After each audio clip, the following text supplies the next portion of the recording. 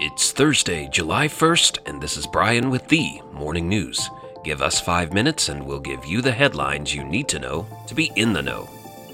As the search for survivors of a Florida condo collapse enters its second week, rescue crews and relatives of those still missing are scheduled to meet with President Joe Biden today in a visit many are hoping will provide some measure of comfort to a devastated community.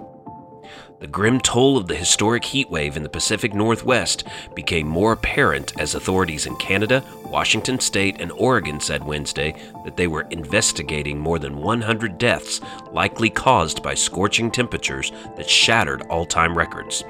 Oregon health officials said more than 60 deaths have been tied to the heat. An explosion rocked Los Angeles on Wednesday, injuring at least 17 people, including 9 LAPD officers, after a bomb squad attempted to detonate improvised explosive devices that were seized at a home along with a cache of illegal fireworks. Wall Street closed out its 5th straight quarterly gain Wednesday, continuing its comeback with a steep drop in early 2020 on the onset of the coronavirus pandemic. The S&P 500 edged up 0.1%, bringing its advance over the past 3 months to 8.2% and 14.4% for the first half of the year. The benchmark index finished June with a 2.2% gain and its 3rd straight all-time high as it extended its winning streak to a 5th day.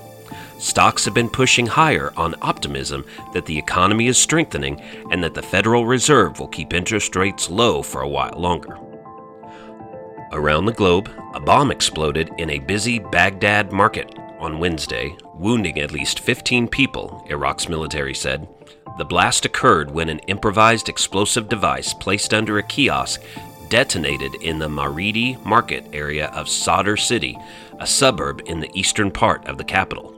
There was no immediate claim of responsibility, but the Islamic State group has claimed similar attacks in the area before.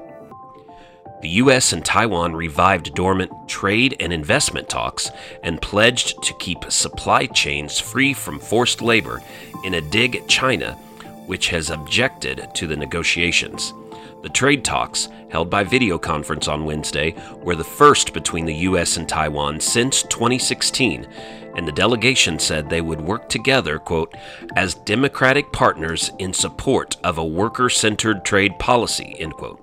The U.S. has taken steps to blacklist products made from forced labor from China's Xinjiang region, where the government is conducting mass detention of Uyghurs and other largely Muslim ethnic groups. In other news, Pennsylvania's highest court threw out Bill Cosby's sexual assault conviction and released him from prison Wednesday in a stunning reversal of fortune for the comedian once known as America's Dad, ruling that the prosecutor who brought the case was bound by his predecessor's agreement not to charge Cosby.